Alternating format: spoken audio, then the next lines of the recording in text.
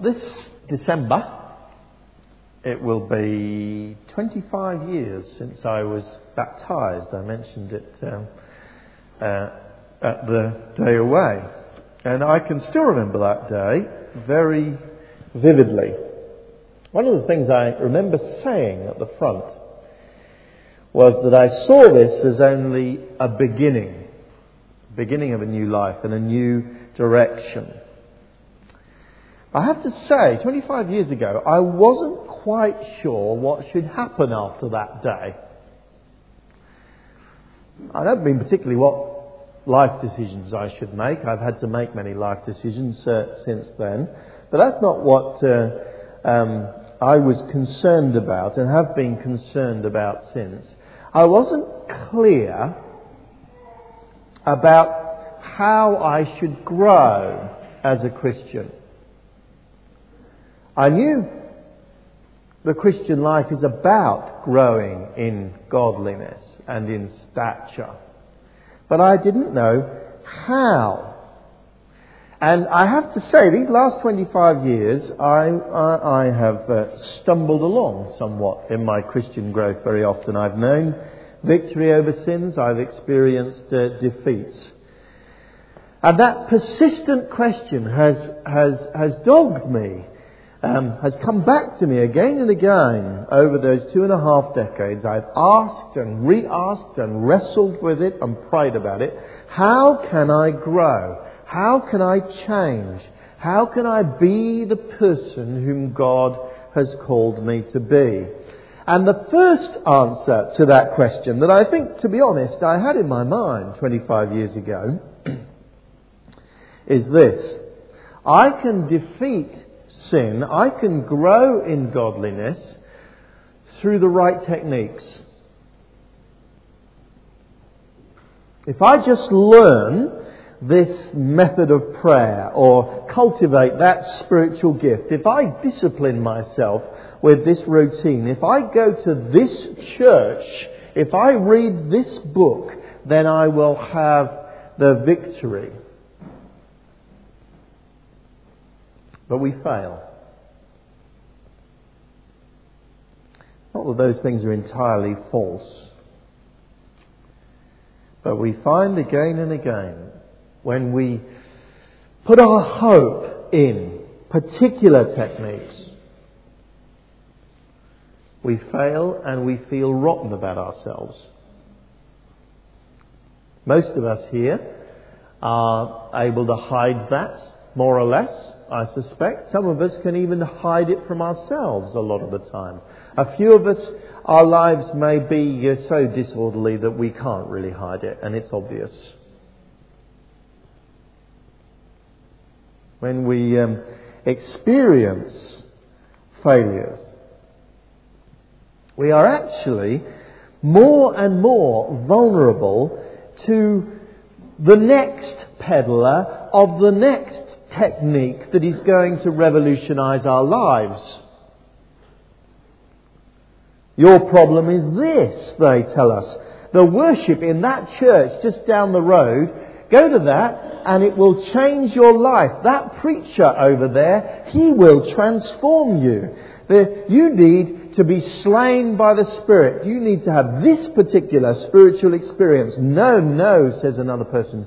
You need to learn this particular discipline. Reading through Robert Murray McShane's daily Bible reading plan every year will revolutionize your life. Follow these 12 steps, says another voice, and you will never be the same. And on it goes. It clamours.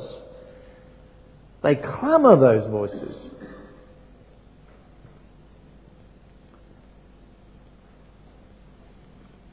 Exactly like they did in the first century. Exactly like they did in first century Corinth. Corinth was a city, I'll leave that for a minute, a city full of problems. At one level, it was a vibrant, young city. It stood on the isthmus of between mainland Greece and the Peloponnese there. And because in ancient Roman Empire, the ships were reluctant to go all the way around the long peninsula, they would rather come up to the eastern or the western port, unload their cargo, transport it across the short isthmus of land and load it up onto another ship and go on their ways. Actually, near Corinth, they had even built a paved road so that small ships could be actually physically hauled out of the water and hauled over land for a few miles and put back in the water the other side. Not surprisingly then, the city that controlled those two ports and that paved way became a prosperous and vibrant port. It had all the glories and actually all the vices of great British ports of the past, like Bristol or Liverpool or Portsmouth. It was teeming with sailors and labourers from all over the world. The streets echoed to the shouts of stevedores and sailmakers and street peddlers and prostitutes. But it also had plenty of wealthy, pretentious people in this city. If you go to Bristol today, the slums have been long since cleared. You can see virtually no trace of them. What remains of 18th and 19th century Bristol is wealthy townhouses, enormous municipal buildings named after the great merchants of the past in that city. And Corinth was just like that. Poverty, degradation, and great wealth, all in a bustling, cosmopolitan city. Just a few years before Paul wrote this letter to the Corinthians, he'd arrived in the city and he had successfully planted a church. Amazingly, that church had people from all stratas of Corinthian society in it. Men who just a few years before had been drunkards on the streets found themselves sitting next to the wealthy merchants who they once had cursed from the gutter. Women who had scraped a living as prostitutes or pickpockets now found themselves kneeling in prayer next to refined Italian noblewomen. It was an extraordinary church, this church. In this church were the seeds of an amazing miracle. But by the time Paul writes 1 Corinthians, in fact, it's spiralling into a terrible catastrophe. Scholars have argued interminably about what exactly was wrong in Corinth. Can we pin it down to one particular thing? It's very difficult to put your finger on one thing that was wrong in Corinth because so much seems to be going wrong. But perhaps we can start to get a bit more of an understanding of it by imagining what it would be like to be back in that swirling cauldron of a city and of a church. The church was full of people from pretty sordid backgrounds. When such people become Christians, they don't generally immediately change completely overnight. Old addictions stick. Patterns of thinking and behaving are difficult to eradicate. And those people now, as believers who want to lead a good life, who read about the quality of life they are called to, find themselves deeply distressed by their behaviour, doing things now that they hate. And they find themselves asking my post-baptismal question.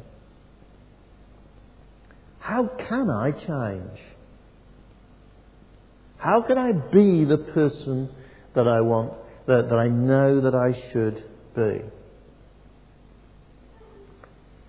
And then along, in a town like Corinth, comes a wealthy, well-educated, respectable Christian merchant who, to all intents and purposes, has his life together. Everyone looks up to him. Everyone wants to know his secret. Like everyone else, he's actually, to be honest, a young Christian. But his success has made him absolutely confident that he knows how to do life. He knows the way the world works. And of course the drunkards and the prostitutes who know they don't know how life works flock to people like him. But what he offers them has nothing much to do with Christianity at all. It's just the latest self-help technique, thinly Christianized, containing just enough truth in it to make it sound plausible. But in the end, it's claptrap. In Corinth, there were a number of such people, and as far as we can see from the letter, each one was advocating his own particular bit of self-help, spiritual advice.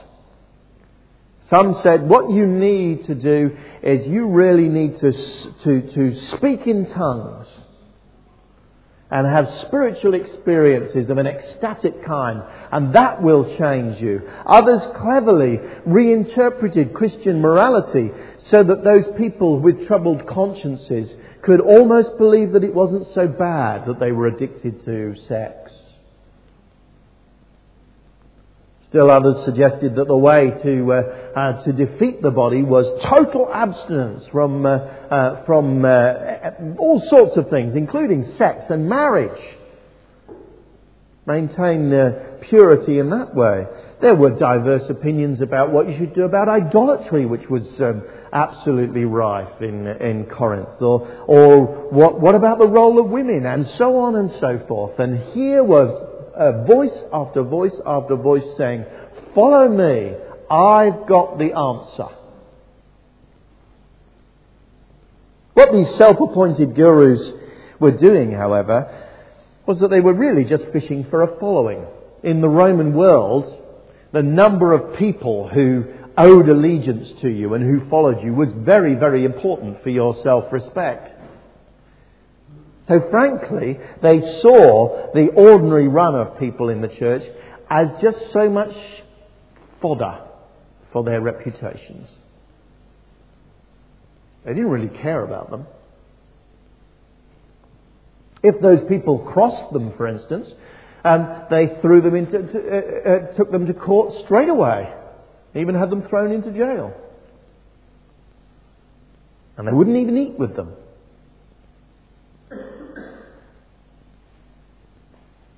But still, ordinary, troubled people flocked to them, because that is what people with troubled consciences do. They long for a solution. They long for a person who will tell them how to run their lives. The Corinthian church was a mess. Before we begin thinking just a little bit this morning about Paul's answer to this problem, though, we should first of all notice that Paul still calls this really messy church a church. You see what he says, verse 2? So the church of God in Corinth, to those sanctified in Christ Jesus, and so on.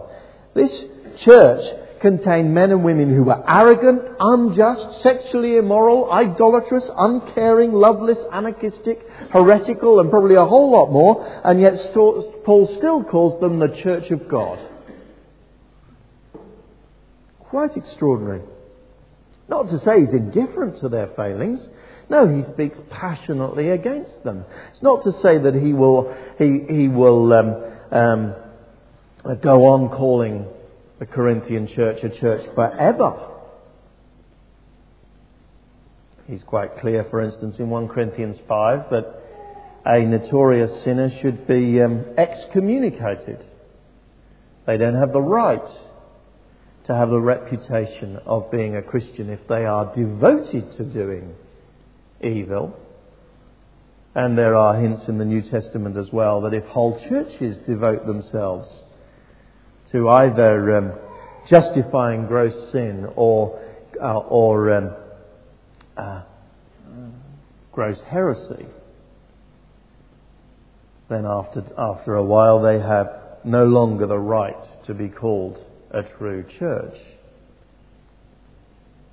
But rather than jump to that, Paul, as he speaks to this troubled congregation, wants to reassure them that he still considers them a church. Perhaps you think that if the people around you knew what was going on in your heart, knew what was going on personally in your life, perhaps you think they'd throw you out that door straight away. Well, Paul didn't. Jesus didn't. And we will not here. Now there is a clear and strong call to change, to live up to God's standards. But that is not combined with a censorious attitude. We must do battle with these things.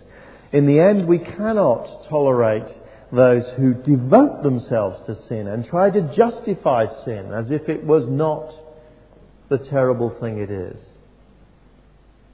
But there is in Scripture, and there must be amongst us, massive room for people to struggle, for people to explore their doubts, for people to wrestle with those things that they know they have to wrestle with. This church is more dysfunctional than us, at least as far as I'm aware. And it's still a church.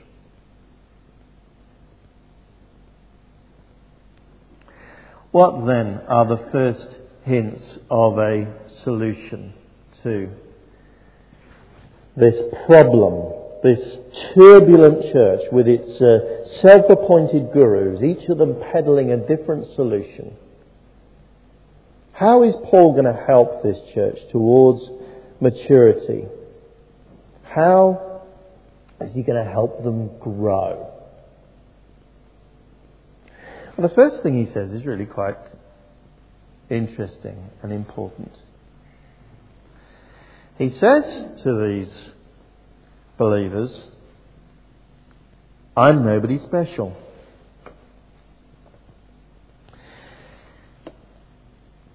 The way he does that is found in verse 1.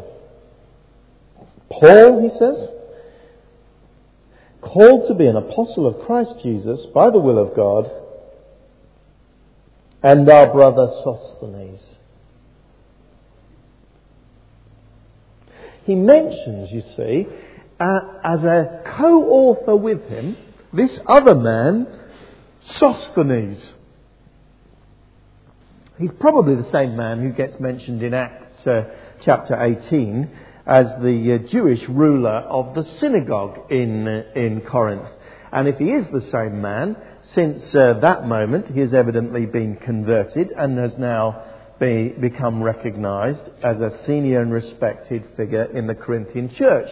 He's away from Corinth at the moment. Paul's writing this letter from Ephesus, and he is there across the water in Ephesus with Paul, but he comes from Corinth and he's probably returning to Corinth, possibly even carrying this letter. The striking thing about this is that Paul, the great apostle, doesn't write this letter just from himself. He feels the need to associate himself with this lesser man who, to be honest, is virtually unknown in the New Testament.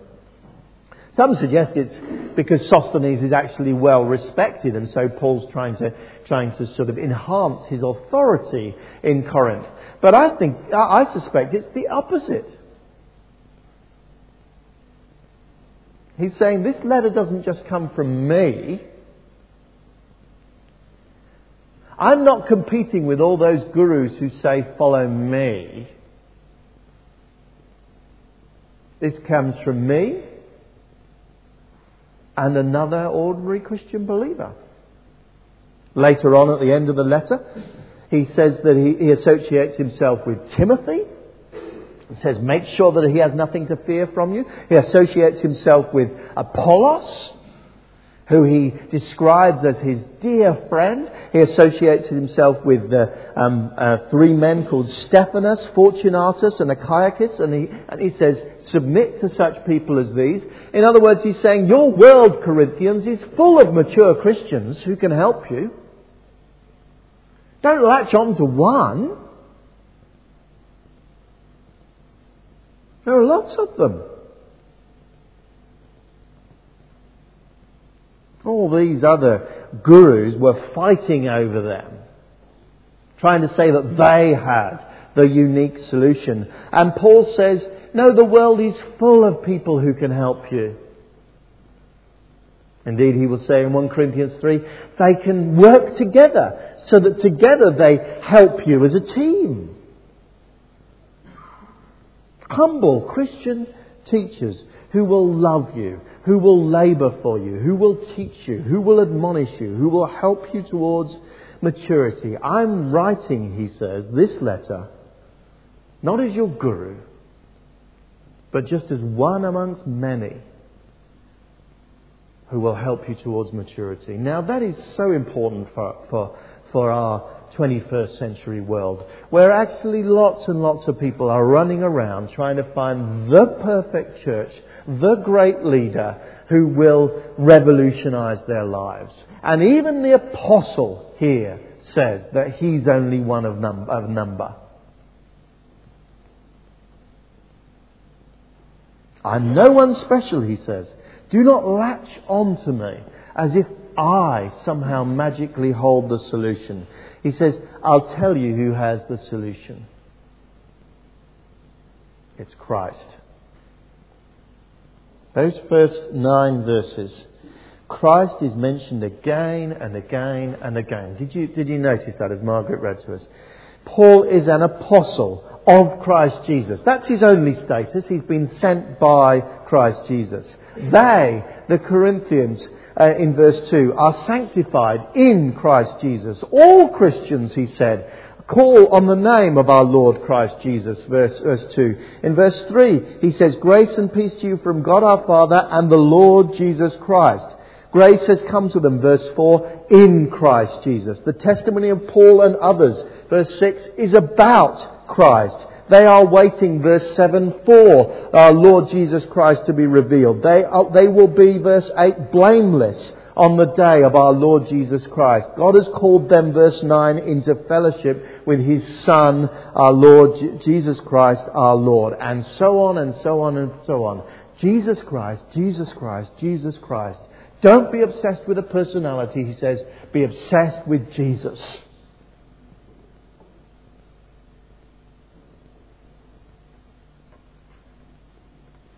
Yeah, people like Paul play a very important role. To a lesser extent, pastors and Bible teachers play an important role.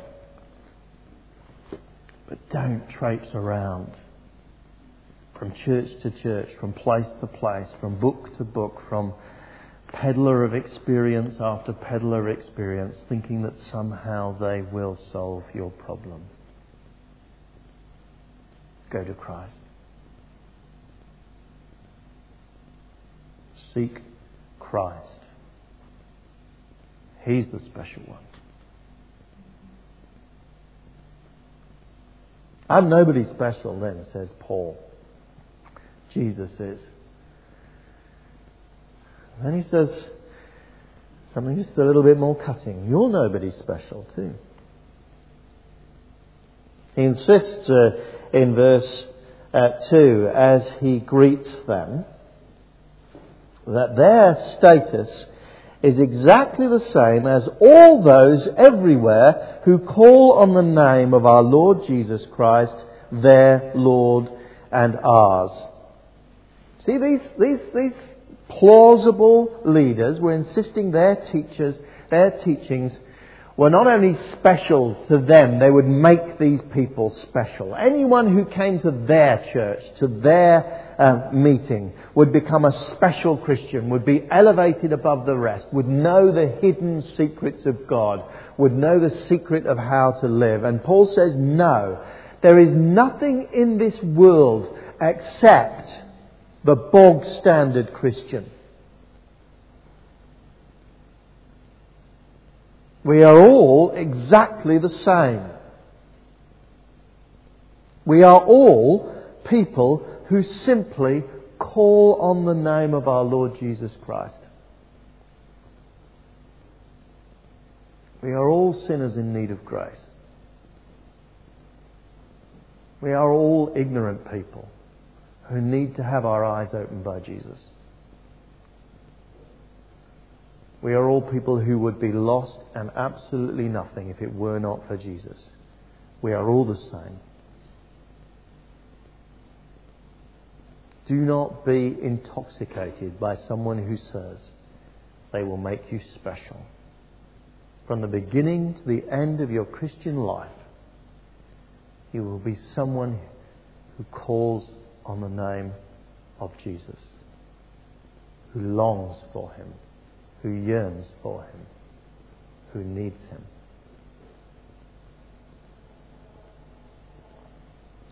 Let me say, I think you are special. You are special to me. I couldn't think of any church in the world I would rather pastor, any job in the world I would rather. I think we have an enormous privilege in this city and this place at this time, and I delight in what I see in terms of the love and vitality and real Christian life that there is.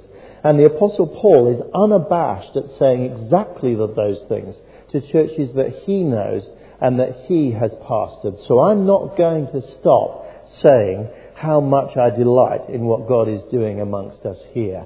But it is a hair's breadth from that to thinking that we are collective Jose Mourinhos.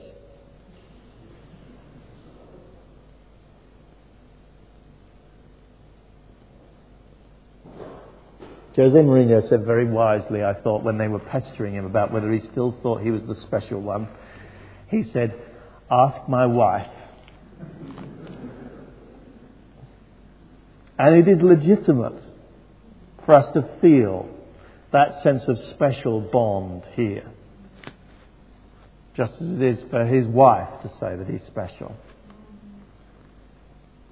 But never in the sense that elevates us to thinking we are anything other than people who call on the name of Jesus. You are nobody special, he says. But in Christ, you are deeply special. That's very, very clear at the beginning of verse 2. To the church of God in Corinth, he says, to those sanctified in Christ Jesus and called to be holy. Paul says you are sanctified in Christ. That is, you have been made holy. That is, you have been set apart for God Himself. God Himself has chosen to give you new life. He has kindled love for Him in your hearts. And He's not going to let that fire go out. He's going to keep you through all of your sins, through all of your failures, through all of your doubts, through all of your wanderings. And He's finally going to take you home to be with Him forever in the new heaven and the new earth. He has set you apart for Himself. He has sanctified you. Right now, he says, you may feel tossed around by forces which are beyond your control. But you will find power to resist them when you realize you are set apart by God, for God, and He is never going to reverse that decision. Perhaps one of the greatest statements of what it means to be sanctified in Christ Jesus is what Paul says at the end of Romans chapter 8. He says, I am convinced that neither death nor life, neither angels nor demons, neither the present nor future, nor any powers, neither height nor depth, nor anything else in all creation is going to be able to separate us from the love of God that is in Christ Jesus our Lord. We are kept safe.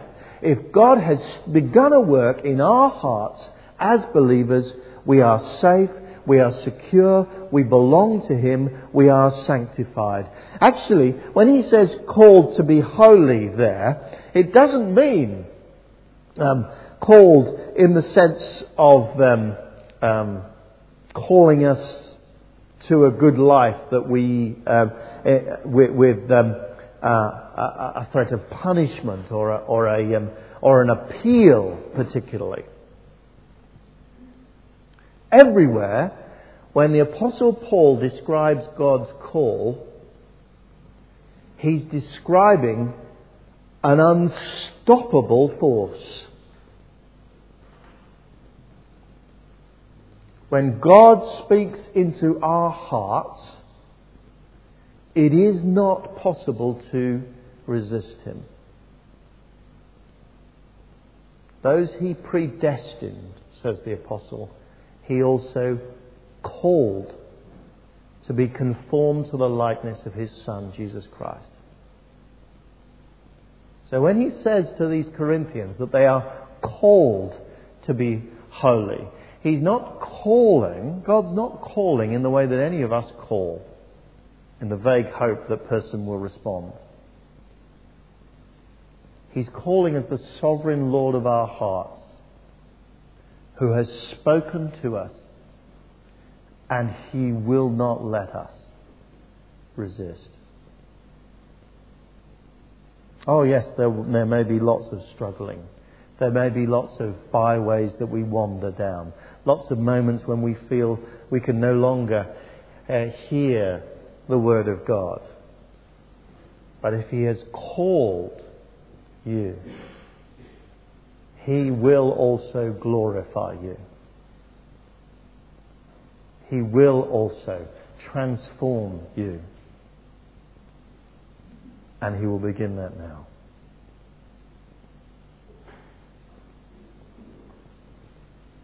From the beginning to end, then, of 1 Corinthians, Paul is going to be telling these wobbly believers who are tempted to believe all sorts of the false things.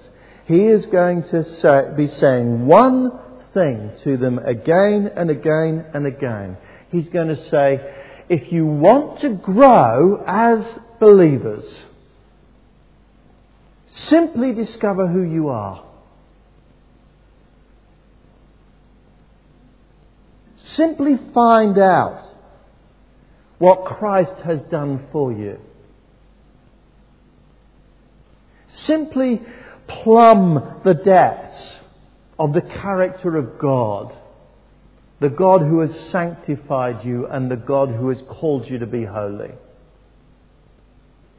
Up to Christmas, again and again, we are going to be focusing on one particular aspect of that. Simply understand the cross of Jesus. Simply understand what that means about God. Simply let those truths actually shine before you so that your heart discovers that it quickened, it's brought to life. It's drawn inexorably to God. Because as we discover what God has done for us in Christ, so He changes us.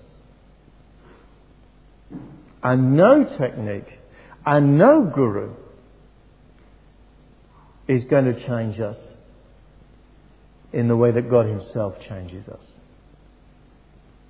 So that we find in our hearts love, joy, peace, patience, kindness, goodness, faithfulness, gentleness, and self-control, welling up because we have met with the living God and we have seen what He has done for us, and our hearts have been entranced by that. We have set in